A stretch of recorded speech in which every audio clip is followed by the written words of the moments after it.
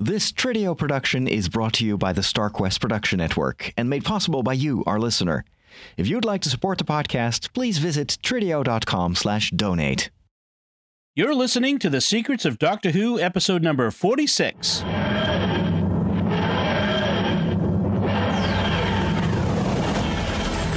a doctor. I've lived for over 2,000 years. I am Scottish. I can complain about things. Shush. Hi, I'm Dom Bettinelli, and you're listening to The Secrets of Doctor Who, where we discuss everything about the hit BBC series Doctor Who. Today we're discussing the fourth Doctor regeneration story, Logopolis, as we continue our journey through the regeneration stories, heading toward the 12th Doctor's regeneration. Joining me today on the panel are Father Corey Stika. Hi, Father Corey. How's it going? And Jimmy Aiken. Hi, Jimmy. Howdy, Dom. So just the first, we'll hear I just want to give you like the basic facts about Logopolis, and then I'm going to play the sound of a trailer, I think the DVD trailer. It aired in 1981, February, March 1981. It was 4 episodes. This is the fourth Doctor we're talking about, and it's the last of his 7-season run, which I think at the time was the longest. It might still be the longest, isn't it? It is the longest. Okay. The fourth Doctor had the longest run. So let's hear the sound of the trailer, and we'll get right into talking about this episode.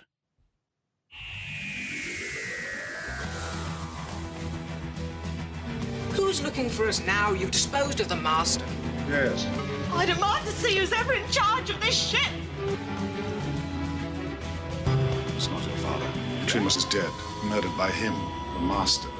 My dear Doc, Logopolis is honored by your visit. Without it, I could not have conquered Logopolis. This is not conquest, it's devastation. It's nothing more than a blanket of silence. Put together, one last hope.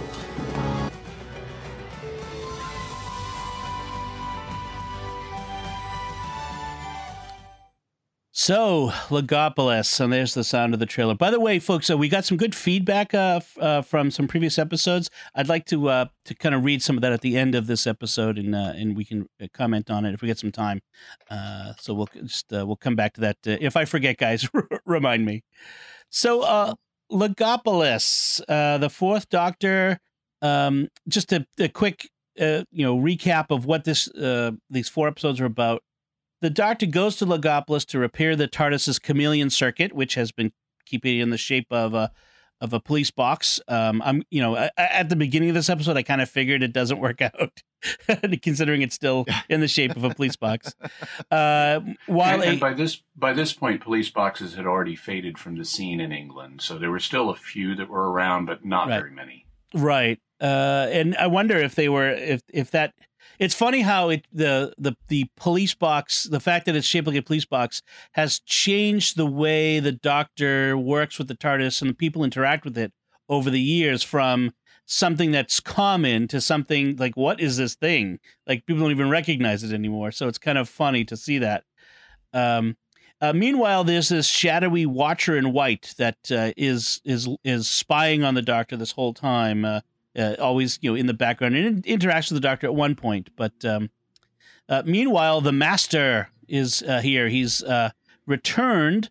They thought he was dead, apparently. Yeah, and we should note. So this is the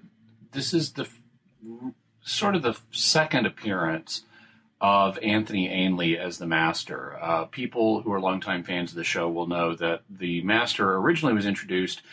Played by an actor named Roger Delgado during John Pertwee's third Doctor's time.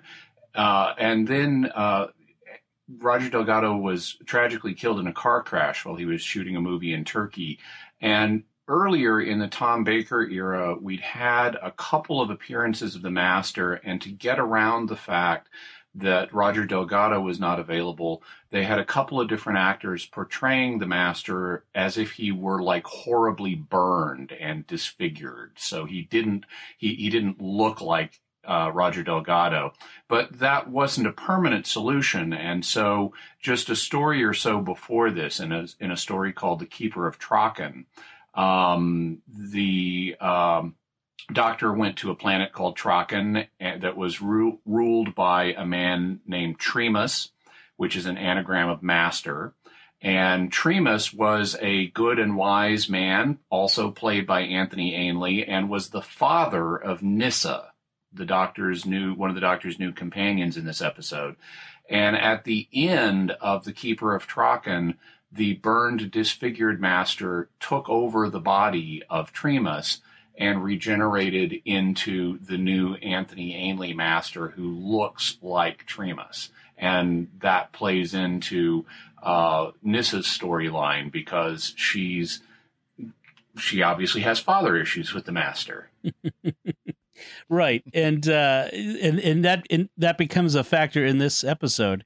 So the master has plans for the planet Logopolis, which is a planet of mathematicians, and this plan could spell doom for the entire universe. So it could cause the unraveling of the universe itself. And so the Doctor must pit his wits against the master in a desperate battle to thwart his plans. So as it starts, there's this... The beginning of this episode is sort of, well, I mean, actually, I find that the whole thing is a little more complex than other episodes that we've watched already from earlier. So first we have this, the TARDIS is like sitting on the edge, on the side of a road, and a policeman comes up and wants to, a police box, this is where my confusion begins, is sitting on the side of a road in Britain, and a policeman comes up to use it for its intended purpose, to make a call. While he's doing it, a TARDIS materializes sort of in the place of or around the police box, right. which means that the phone that the policeman's using goes dead, and then the door mysteriously opens and he gets dragged inside by a maniacally laughing person, obviously the master. Meanwhile, the Doctor is with Adric. Adric. Could we explain again who Adric is? Yeah, so at this point, they knew Tom Baker was going to be leaving the show, and they wanted to set up some new companions to carry over into the next Doctor's time. And the first of those they introduced was Adric. He's an Alzarian. He's from a place called E-Space. He's not a human. His people have the ability... They're kind of originally actually sort of swamp creatures, but they have the ability to take human form, which he has done. And he is known for a couple of things. One of them is for being a mathematical genius, and the other is for being an annoying brat. And so basically the original Crusher. Yeah, he was Wesley Crusher before there was Wesley Crusher. Okay, exactly. Okay. Awesome. So the Adric and the Doctor are as we see them, are in the cloister, which I've never seen before. Is this the first appearance? This is the first time we've seen it. Okay, so we've seen other bits of the TARDIS before, but this is the first time we've seen the cloisters, which are kind of like covered walkways with vines and stuff like that. And also we have the first mention of the cloister bell, which is an alarm that the TARDIS rings whenever something really bad is happening. Okay, so in the past, you've mentioned the cloister bell, Jimmy, during, in episodes of New Who, we've heard it. And I thought it was figurative, but this is literally a bell in a cloister inside the TARDIS, which is funny. I mean, cloister to me reminds me of monasteries and convents. Yeah. I mean, that's where you often find them, although you will find them in other places like Oxford colleges and that sort of stuff. I mean, it's a feature of a certain style of architecture.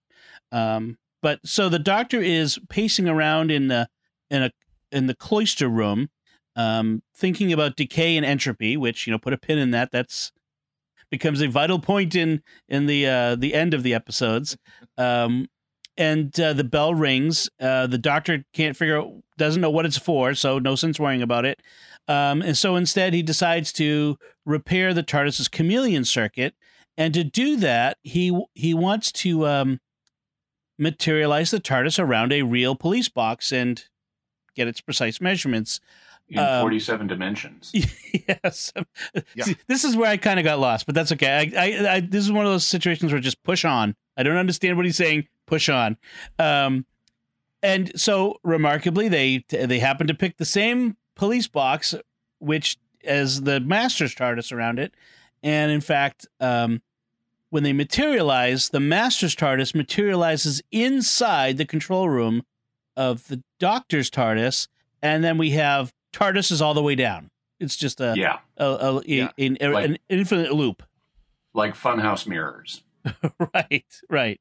Yeah. This incidentally taps into something that a lot of people have noted. Around this time of the show, there was a very popular book that was out called Gödel, Escher, Bach by an American computer scientist named Douglas Hofstadter. And it was very popular in American culture, and it influenced a lot of kind of geek culture at the time. One of the principal ideas that's discussed in Gödel, Escher, Bach is the concept of recursion. Recursion is where you have something that loops back on itself in an interesting way. And so this idea of a TARDIS within a TARDIS within a TARDIS within a TARDIS is an example of recursion. And a lot of people have noticed with the themes of recursion and mathematics and reality and metaphysics and all of that tied together in Logopolis and some other episodes we're about to see, like the next episode with the first Peter Davison story, Castrovalva, also has a lot of this in it. And it seems like the kind of Gödel, Escher, Bach themes are being reflected in Doctor Who at this time. Interesting. I'm curious what themes are in the current series of Who that will in the future, 50 years, 40 years, will seem just as like, why are they talking about this? Yeah. Mm-hmm. Yeah. Certainly, Britney Spears's song in the Ninth Doctor's third episode seems already time bound. So, okay. So now the Doctor's going to take these measurements to Logopolis, the universe's premier mathematicians, and they're going to create a what is it called? A block value computation. Is that a thing? Block transfer computation. That's right. Nah, they made that up. Okay. Good. See, I'm not a mathematician or a computer programmer. I know a bit about it. So I'm not sure where reality ends and science fiction begins with this stuff. Charged vacuum emboitments are also made up. I kind of guessed that one, but I was going to ask. Okay, so the word emboitment does mean something real, though. It refers to an interlocking or a stacking of things. Okay. So when we meet later on, I'm sure we'll talk about the charged vacuum emboitments that are keeping our universe alive. And basically what they are is interlockings of our universe with other universes to deal with the problem of entropy. Okay. And that's how they ended up in E-Space, which is another universe where Adric comes from. Right. Was they accidentally flew through one of them, and then there was a season where they tried to get back. Okay. Yeah, wow. Okay. Did get back. Sort of their Voyager season. Okay. Yeah, and they there was a companion, Romana, who was first introduced as part of the Key to Time season. They had a whole season where the Doctor and this Romana, a Time Lord lady, flew around the universe finding these pieces of the Key to Time, including a great episode written by Douglas Adams, The Pirate Planet. One of my favorite episodes, personally. I love that one. But so she was there, and then she regenerated, was with for a couple more seasons, wasn't it, Don? Or Jimmy? Yeah. And then when they came out of E-Space, she remained behind with K9, the robot dog. Right, and I believe they refer to that in this episode about the Doctor. Yes, they do, and that's why I brought that up. So. She's broken the key law of Gallifrey, which is don't get involved, but she's become kind of permanently involved in E-Space. Okay, exactly. Okay, I do think there's some later lore that she did eventually come back into our universe and return to Gallifrey, and became president of Gallifrey before the Time War. Yep. Okay. Wow, I'm so far behind on all this stuff, but okay. It just means I have lots to watch and catch up on. Okay, so So we've talked about two of the Doctor's companions in this episode. One of them is Adric. The other is Nyssa, who is whereas Adric is a mathematical genius and really annoying. Nyssa is a biological, technological genius and not nearly as annoying. And we've seen her before here on Secrets of Doctor Who, and we talked about spare parts. Right. Yes. Yeah. Right. And Dom, you mentioned how much you liked her because she challenges the Doctor and stuff. Right. And kind of is serving as his conscience. And Nyssa is very much that kind of character. Yeah, she holds her own again with the Doctor. Yeah. We also get the introduction of a third companion in this episode who we meet just as a kind of stray cat that wanders onto the TARDIS, if I can put it that way. Exactly. She's an Australian stewardess who's getting ready to report for work at Heathrow Airport, and her name is Tegan Javanka. And she and her Auntie Vanessa have a flat on the way to the airport and get caught up in things. Right. And let's sort of pick it up from there. It's they're in an unreliable vehicle that breaks down on the way to the airport, happens to break down right next to the TARDIS. And Tegan goes inside to try to make a call, apparently, and ends up inside, wandering around, lost inside the TARDIS. Meanwhile, her aunt ends up like the policeman, turned into shrunken dolls, essentially by the Master. The Master. It was, and this is an old thing the Master would do. He has this tissue compression converter thing. It's kind of like looks kind of like a sonic screwdriver, but it shrinks people down to action figure size and kills them in the process.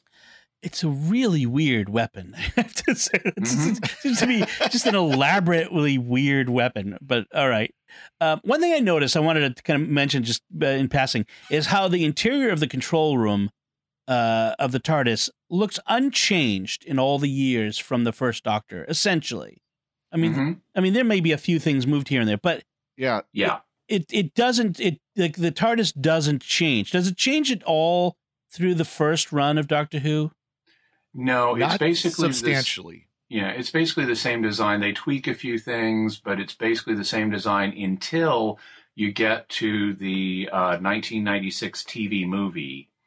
And that's when you get some substantial changes, and then they completely redo it for the 2005 relaunch. And then like one of the major changes you will notice between, say, John Pertwee era and this episode is now the scanner, the screen is behind like some blinds, so they pull up and down, and then you can see the scanner. Okay, things like that. Of course, new console, the console's different, stuff like that.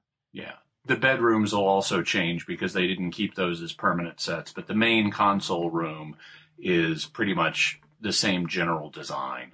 And we apparently see much more of the TARDIS interior than we do in New Who. I mean, we occasionally get a view of different parts, but nowhere near as much as I've noticed with this. I don't think we've ever seen a bedroom in the New Who.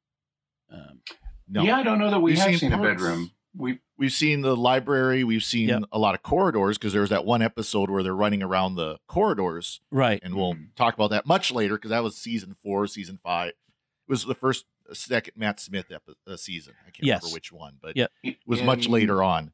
Yeah, there's also later on in the Matt Smith era, there's Journey to the Heart of the TARDIS. And that's the episode where we see the most of the TARDIS ever. Right.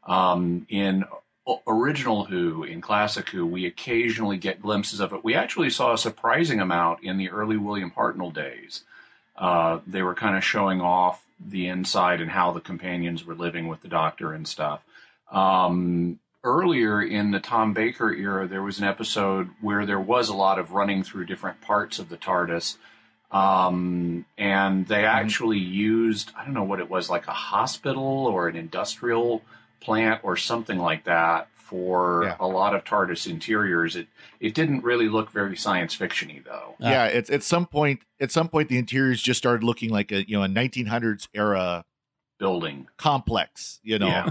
where it's like old wood doors. The workshop had like old wood doors and things like that. And Well, I do recall in the 10th Doctor's regeneration episode, they were on a spaceship where the interior looked suspiciously like a chemical processing plant somewhere on Earth. Yeah. Father Corey just reminded me, you asked Dom about the design of the console room.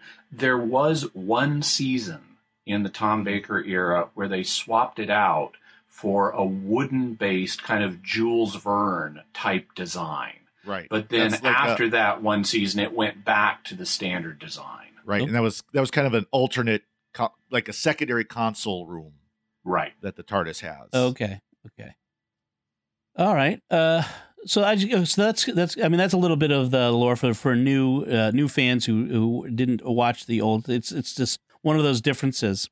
So we have this Watcher in white, and we find out later that the Watcher in white is somehow the Doctor. It's just very strange. One thing that strikes me about as we go through each of these regenerations is regenerations are not nearly as uniform or a straightforward process as New Who makes it appear. I mean, in New Who, they essentially are all the same. But in Classic, they're all so very different. I mean, the way that the Doctor regenerates is just it's everything is every time is a different it works differently. Yeah, that's because they were inventing it on the fly. Originally, when William Hartnell needed to be let go, they just came up with, he renewed himself into Patrick Troughton somehow, and they didn't really explain it. And then when Patrick Troughton wanted to leave the show, the Time Lords changed, quote unquote, changed his appearance. But we didn't really have the standard concept of regeneration until the third Doctor, John Pertwee, left the show and became Tom Baker. And that's the first time there was a standard understanding of this is a regular Time Lord process. This is not just a one-off. And so this is, from that point of view, this is only the second planned regeneration we've ever seen. And an aspect of it that I've noticed, but I haven't seen a lot of other people comment on, is that in Planet of the Spiders, which we've already talked about, which is John Pertwee's regeneration episode, we also see another Time Lord regenerate. There's this monk from Gallifrey, not the meddling monk, but a heroic one that was kind of the Doctor's guru when he was a boy. We see him regenerate, and before he does so, we've already met another character named Choji, who is a mental projection of the Lama monk. And so this is a concept from Buddhism. Mental projections like that are known as tulpas. And so the Lama, whose name is Rinpoche, or his title is Rinpoche, he's got this mental projection of himself. And then when he dies, the mental projection sort of merges with him and takes over and becomes the new regeneration of the Lama. And that's actually quite similar to what's happening here with Tom Baker. We have the Watcher as a manifestation of the Doctor's next incarnation that's appearing now. And then when Tom Baker's going to die, he merges with the Watcher and becomes the next Doctor. Right. And so it's actually very much like what we see with the monk in Planet of the Spiders now being applied to Tom Baker, but this is the only time they've done that with the Doctor himself. Okay. For me, it says there's possibilities for the future of how they, that they're, we should expect, and maybe we can expect that in the future, regenerations are going to work differently sometimes, and I hope they'll get a little more creative. Yeah. Right now it's just you got the glowing yellow fireflies surrounding the Doctor, and he changes. Yeah, that's it. Or shooting doesn't. out from the Doctor. Yeah, or he doesn't change, as the case may be, if they do regeneration fake outs on us. Yes. Yeah, exactly. So we have the Doctor gets the police try to they think that the Doctor's responsible for the deaths of the or the disappearance of or death of the aunt and the other policemen. Adric helps him escape. They decide to flush out the master from the TARDIS which is a great but very impractical idea. Yeah, they're going to submerge the TARDIS in the Thames, and given how big the TARDIS is inside, it might actually absorb all of the water in the Thames before. Pretty much. Yeah, but then the Doctor misses the Thames and lands on a jetty. I wasn't even sure like what that whole point was, but it was an interesting diversion in the story. Well, there was the whole conversation about how he missed the other police box by 2.8 meters or something like that, and well, that's really good for you, basically. Yes. For the TARDIS, that's really good. That's really close. And this was in an age where you didn't have good control of the TARDIS. Right. But so it's gotten better. Yes. But because he landed on the jetty, they see the Watcher. He has a conversation with this mysterious Watcher who tells him to go to Logopolis. And so our group, which now consists of the Doctor, Adric, and Tegan, they arrive on Logopolis. As they get there, Tegan ends up in the control room, annoyed, and trying to figure out where she is and where's her aunt. The Doctor She's kind of freaking out. Yeah, the Doctor doesn't tell her that her aunt is dead. He didn't make the connection until later. Right. She mentions it when they're on Logopolis. Yes. They're in the right. So they meet up with the Logopolitan leader. These names. So I think that's how you would say it. The Logopolitan leader, the Monitor, who reveals. We get back into some of the high science fiction bits here. The Logopolitans are able to model reality by mathematics. So whatever they create reality. They create reality. Yes. So whatever they calculate can take physical form. And because block transfer computations cannot be calculated by machines, the Logopolitans themselves each do one line of calculation and pass the results on to the next person. So each Logopolitan is a line of programming code. Yeah, it's interesting because the way they kind of phrased it was almost like memory storage, where you had the registers. Of course, that's anybody who's done assembly programming on a computer knows the term register. It's a temporary storage area within the computer that you use as you're doing calculations.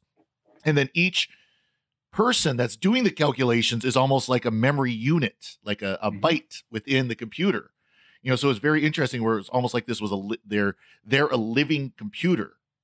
And it's very important that they keep this computer going because it turns out they're keeping the universe alive. That exactly. The universe long ago passed the point where it would have naturally died due to entropy, and they've been propping up the system by creating these links, charged vacuum emboitments, to other universes to stave off the entropy problem. So if they shut down their calculations, the universe starts collapsing. Right. They said that the CVEs or emboitments charged vacuum just emboitments. Say CVE. So let's say CVE because it'll be easier.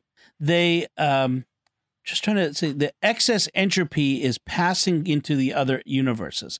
I'm not sure what that means or looks like, but one of the things exactly. This is actually something that's been a common theme, or it's a famous theme in science fiction anyway, about shunting energy and entropy between universes.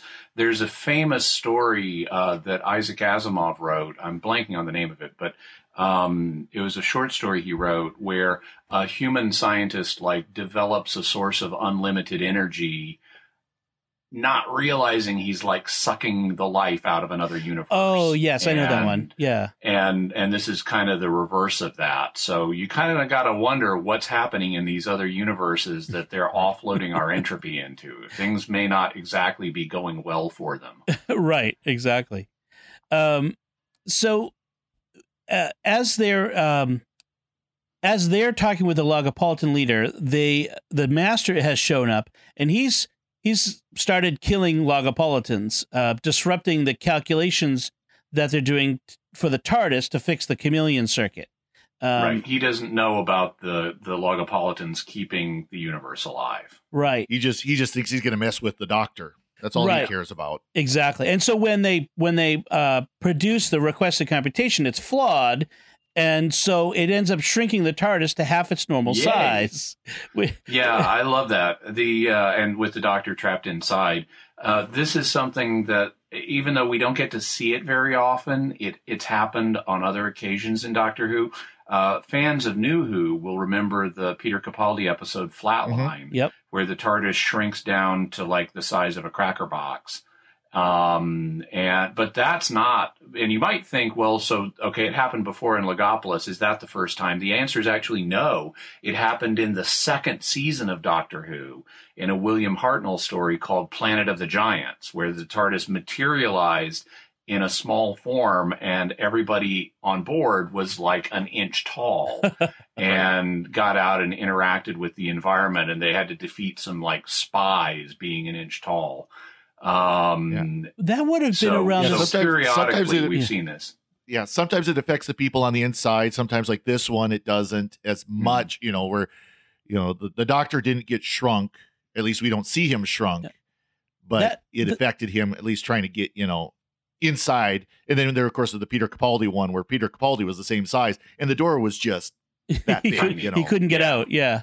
That he reached his hand out the door, and that was about it. Yeah, that second season episode. It reminds me that would have been about the same time that on American television there was a series, Valley of the Giants. Valley of the Giants, where people traveled to another world where they were in relation to the world. They were the right size in their own world, but in the relation to this other Earth was 100 times bigger in all dimensions. Yeah. And so they were like small. Gulliver's Travels. Yeah, I think there must have been like this fascination at the time in pop culture with that sort of idea. Hey, we can use process shots. Yeah, that might have been part of it. We've got the technology. Let's use it. Well, speaking of technology, exactly. I'm also fascinated by this idea that whatever the current computing technology is seems to be the basis for the story at the time. So, at the time it was magnetic tape and very much assembly language sorts of programming where we talk about registers and block computations and sorts of stuff. And that's the sort of story we get. Then you have the bubble memory, which was like very, very, very, very early flash memory. Yes. And it really wasn't flash memory as we understand today. It was basically a bunch of magnet loops. Right. Yeah, and they have to explain what bubble memory is to the audience. So I was like, you mean you can turn off the computer and it won't forget everything it knows? Right. Yeah. Right. I mean, I'm old enough to remember having to reload my programs every time I turn the computer on. Yeah, exactly. This is they called it non-volatile RAM. And that's, and it was very early. I mean, when it came out, it was absolutely revolutionary. Now, like those boards that you see Tom Baker holding, they might have stored 4 kilobytes, 8 kilobytes of memory, maybe, but that was revolutionary back then. What I think is a total gas is that the Logopolitans are working on a fix for the entropy problem so that they don't have to keep doing all their computations. But their plan for the fix involves using a model of an Earth radio telescope and Earth computers that they've come up with. Right. So they're going to fix the universe permanently with 4 or 8 kilobytes of RAM. Really? Yeah, exactly. 1980 era, IBM mainframe. It's going to fix the universe. Well, that's the thing is it's the limitations of science fiction, isn't it?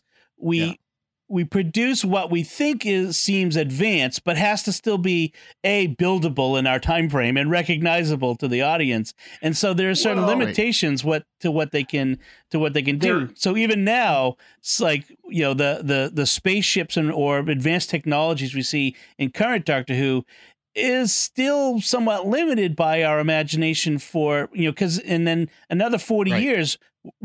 Our children will look back and say, "Oh my gosh, that's so archaic. We're so much beyond that." Mm-hmm.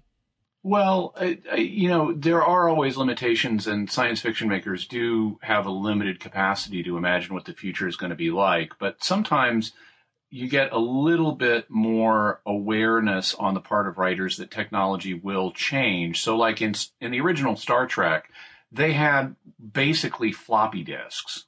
You know, I mean, you look at those things they stick in the food converters. Little cartridges, yeah. Yeah, they don't look like punch cards, which is what they would have had in the 60s. Right. And so they were a little bit prescient there. They look almost exactly like brightly colored, floppy disks.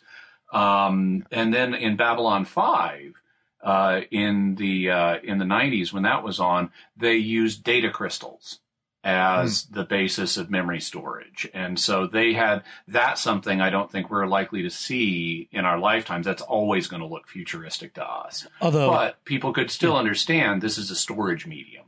And then there's the other part, which is the science fiction that creates its own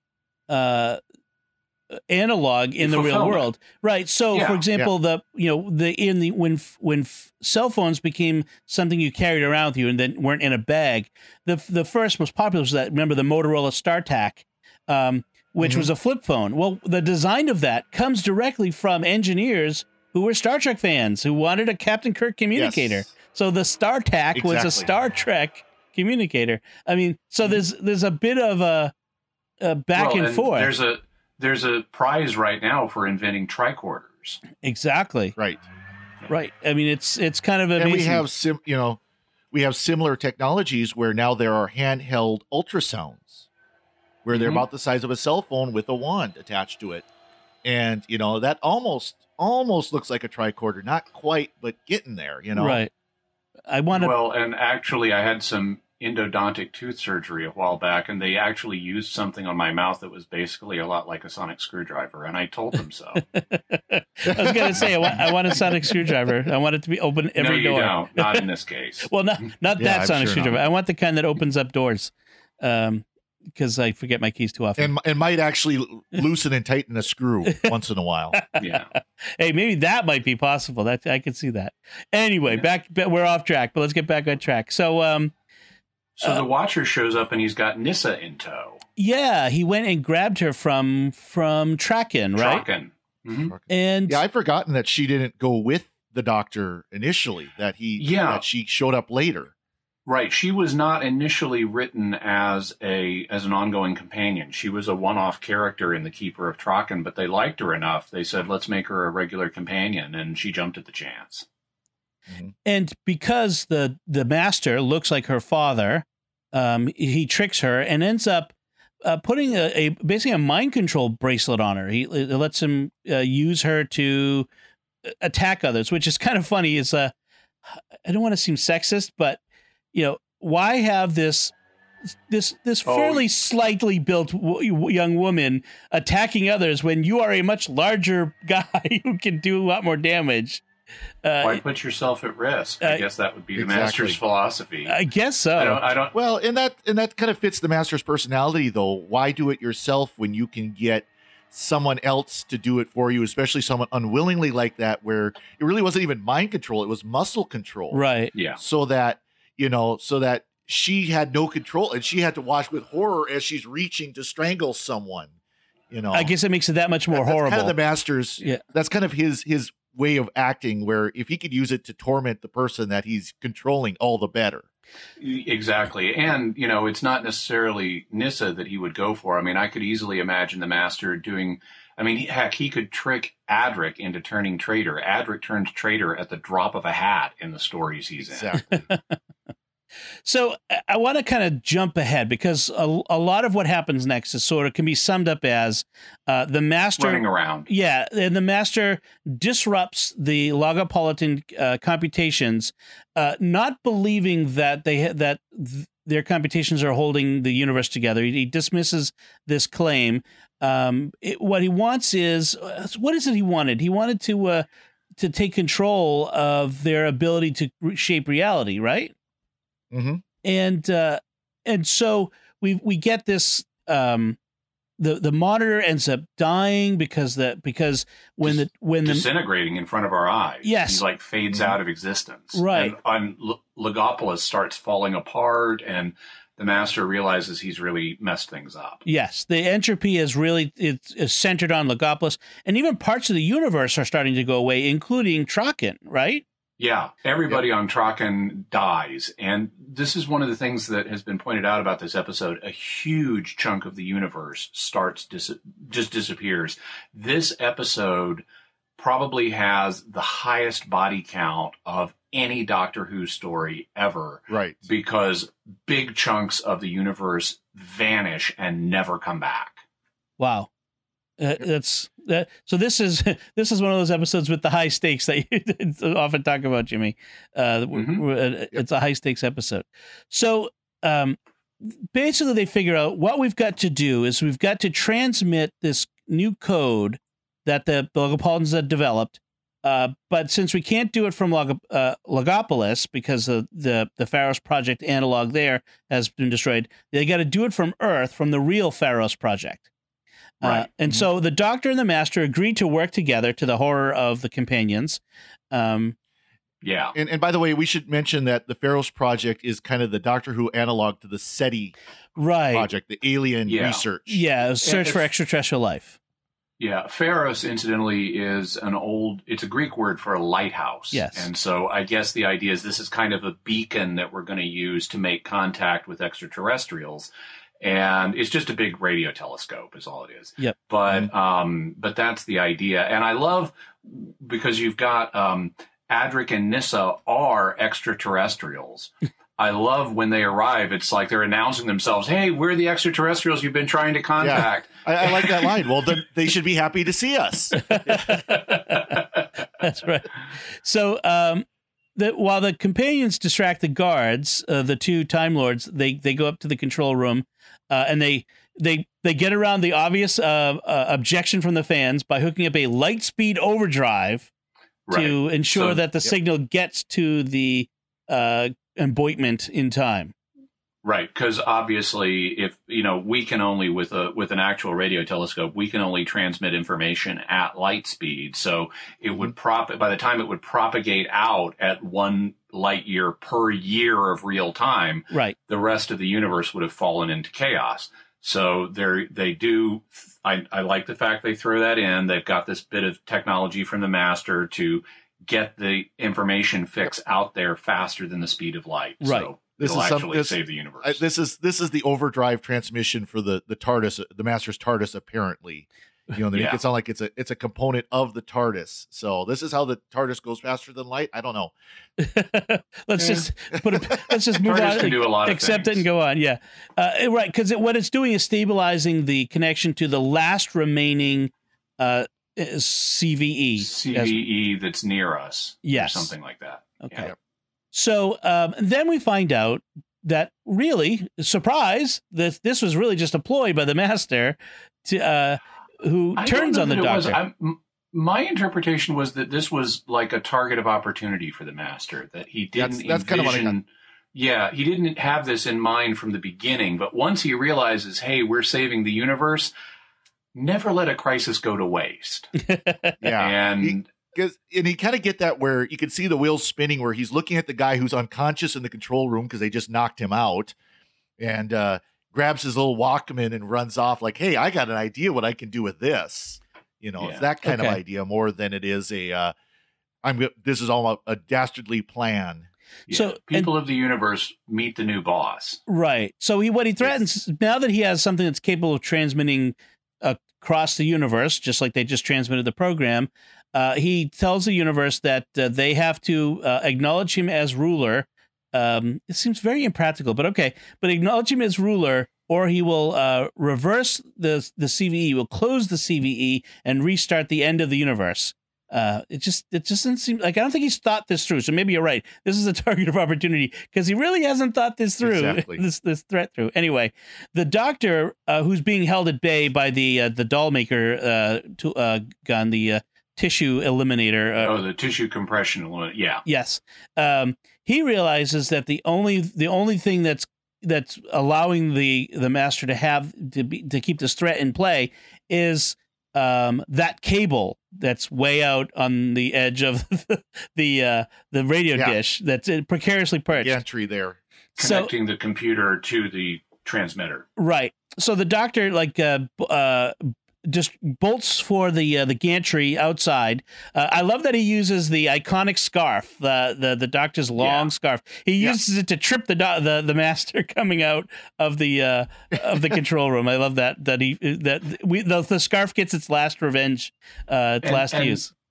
And that is not the only time a Doctor eccentricity will suddenly play a role right before regeneration. We'll see that next time again in the Caves of Androzani, where Peter Davidson's lapel celery stalk suddenly becomes plot relevant right before he regenerates. Yeah, exactly. Oh, good. I'm looking forward to that one. So the master tries to prevent the Doctor by moving the dish around, like try to knock the Doctor off as he repositions the giant radio telescope dish. And the Doctor manages to disconnect the cable, but falls off the gantry and hangs there in the air. And as he's hanging, we get this montage of his old enemies, the old master, the Dalek, Centaur and Cyberman. Yes, Davros, a Zygon.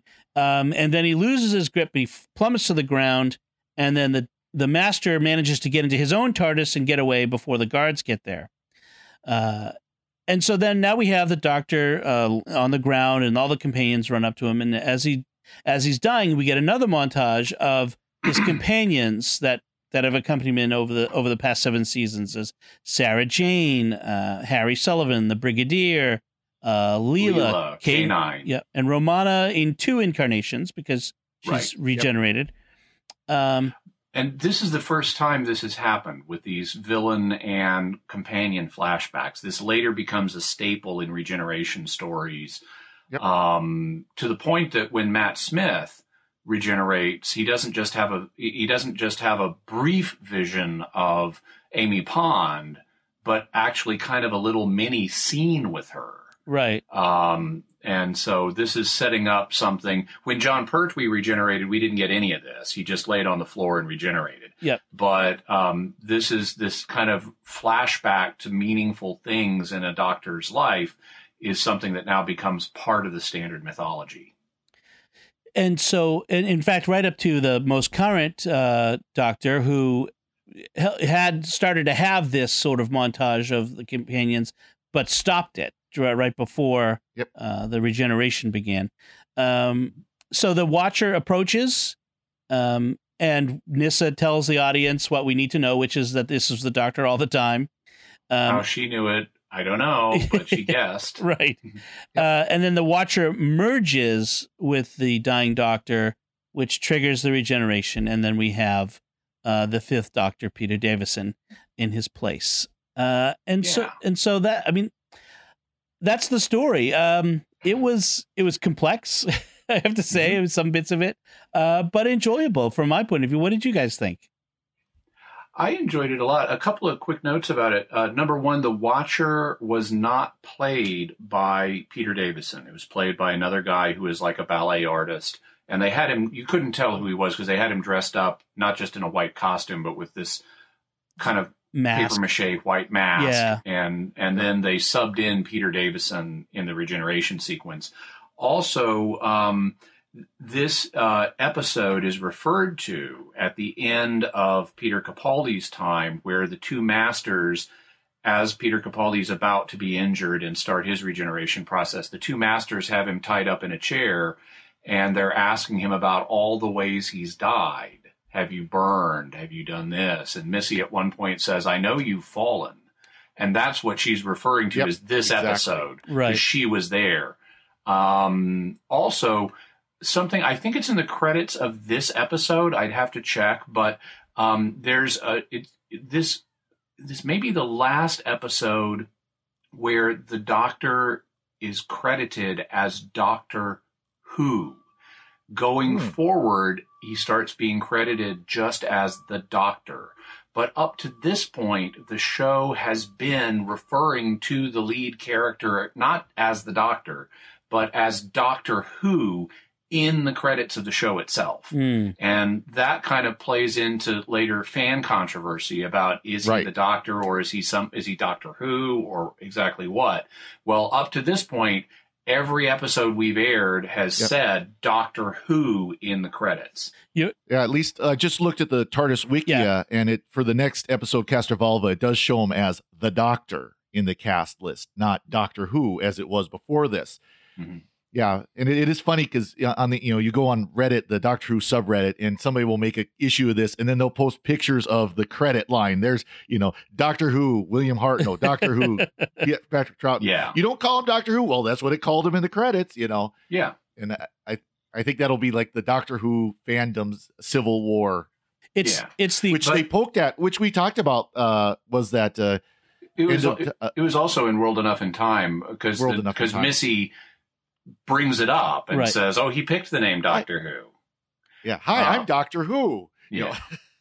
Incidentally, so those are just a couple of little minor notes that I wanted to get in. But in terms of the overall episode, I liked it. It's a little kind of woo-woo out there in terms of the science and the technology, but it's a lot of fun. I think so. And Father Corey, what was your? Oh, I very much agree with Jimmy. I think this was a good example of classic Who when it was at its most energetic. We've watched some episodes that they like the War Games that just went on and on and on right. and on and on, repeat. This one, it's kept going. This is probably one of the most TARDIS time that we've had on TV in a long time. We're actually inside the TARDIS. Mm-hmm.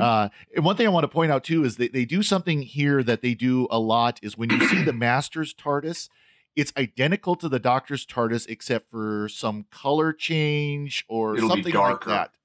Yeah, it'll be darker. So you notice the background lights on the rondels are more of a reddish color in the Master's TARDIS versus the white of the Doctor's TARDIS. Things like that. I'm pretty sure. There's another time we see it where the walls are black. Okay. Yep. And so he's got kind of this goth vibe, as if you couldn't tell from the fact he's always dressing like Johnny Cash. Exactly. Yeah, I don't think we actually ever see the Master's TARDIS in the new Who. That's something they've never shown us, as far as I can recall. No, they haven't. They haven't ever shown us. So. No, they haven't ever done that. So, if we're done talking about Logopolis, I actually would love to cover a little bit of the feedback we've received on Facebook and an email. These go back to a few episodes, so we're kind of recording ahead a little bit. As you read this, and so the first one is about the War Games.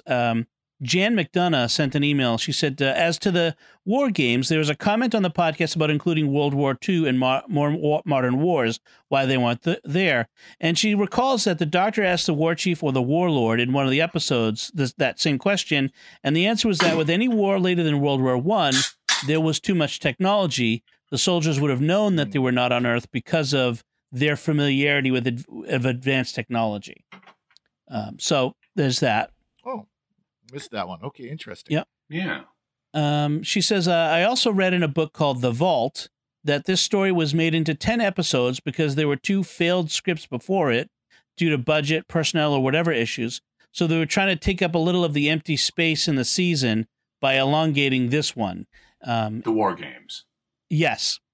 Yeah, I was going to say, like with Father Corey commenting on the energeticness of Logopolis, imagine it as a 10-parter, and it would have been similar in pacing to the War Games. Exactly. Right. And then she says that one of the reasons that Patrick Troughton decided to leave was because of all the script problems during that season. Like, he probably got frustrated.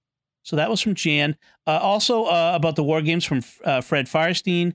Thanks for a great overview of the story, as always. As you talked about the transition from Troughton to Pertwee, I recalled a panel discussion from Long Island WhoCon, a Doctor Who convention on Long Island, about UNIT. Originally, it was introduced as a way to cut down screen time for the Doctor because of the crazy shooting schedule they had back then. I don't know. And to save on budget by making everything set on Earth for a while. Okay. And did it also put other people on screen besides the Doctor? It had a larger cast. Yeah. Okay. Because you'd have the Brigadier and the Captain and the Captain Mike Yates. Yeah. Sergeant Benton. And Sarge Benton. So there'd be scenes that were just UNIT with the companion, for example. Okay. And I do recall that from that Regeneration series that was like that. By the way, speaking of Doctor Who conventions, just not yesterday, but the day before, I actually went to a Doctor Who convention here in San Diego WhoCon. Fun. I do a form of British folk dancing, and so since it's a British event, we went and danced at the event. And I got a bunch, and I linked all of the dances we did to Doctor Who in one way or another. But I got a bunch of pictures with the cosplayers in front of the TARDIS. And so I'm going to try to get those uploaded so that by the time this podcast is released, people can look at some of those pictures if they want. Okay, great. That'll be fun. Yeah, I'll try to get a link in the show notes when those are online. That'll be great. Awesome. And then one final piece of feedback, Scott Shields also talking about the War Games. He says there was one point where I think you guys confused the 3 Doctors with the 5 Doctors. So I'm not recalling, but I think maybe in one of the episodes, we were talking about having multiple Doctors on screen. But yeah, we might have mentioned. I can't remember exactly what that was, but I think we talked about something coming back. We talked about how Jamie. That could be it. Victoria, how they remembered the Doctor, and they shouldn't have, because it was after there was that whole conversation about, after the Time Lord snatched the Doctor, that he went off and had some adventures before he actually regenerated. Right. And, Jamie shouldn't have been able to remember. They shouldn't have been able to remember because the Time Lords erased their memory. I think, Jimmy, you might have mentioned the 3 Doctors when we were talking about the 5 Doctors episode, or one of us might have said the 3 Doctors when we meant the 5 Doctors. Yeah. So, okay. Yeah. In terms of errors regarding Doctor Who, a 1-syllable slip involving a number 2 digits off is something for which I hope the listeners will forget. Yes. And we could always do the new Who excuse of wibbly wobbly timely wimey. The Time War changed all that. Yes. So.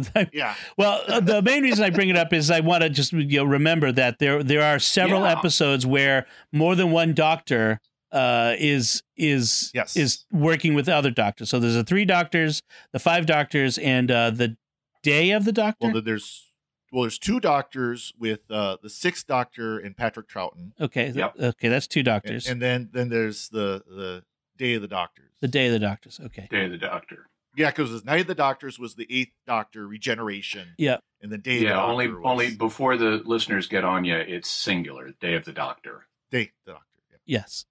Okay. Keeping it all straight. But anyway, but thank you, Jan and Fred and Scott and everyone else who's left feedback. We really appreciate it. We love getting feedback.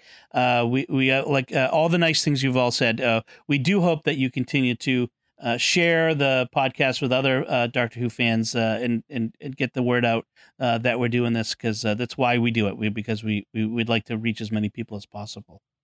So that's it from us. Let us know. Give us some feedback. What did you think of the 4th Doctor regeneration story, Logopolis? You can let us know by visiting Trideo.com, TRIDEO.com, or the Secrets of Doctor Who Facebook page. Leave us some feedback or send an email to drwho@sqpn.com. You can find links to all our personal social media and websites and other stuff we've referenced on our show notes on Trideo.com.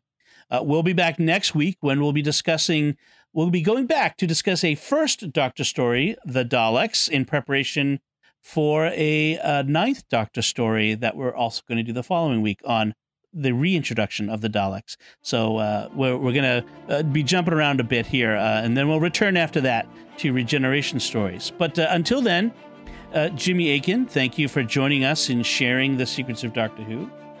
Thank you, Dom. And Father Corey Stika, thank you as well. Always enjoy it. Thank you. And once again, I'm Dom Bettinelli. Thank you for listening. And remember, it's the end, but the moment has been prepared for. When will I see you again? Soon, I expect. Or later. One of those.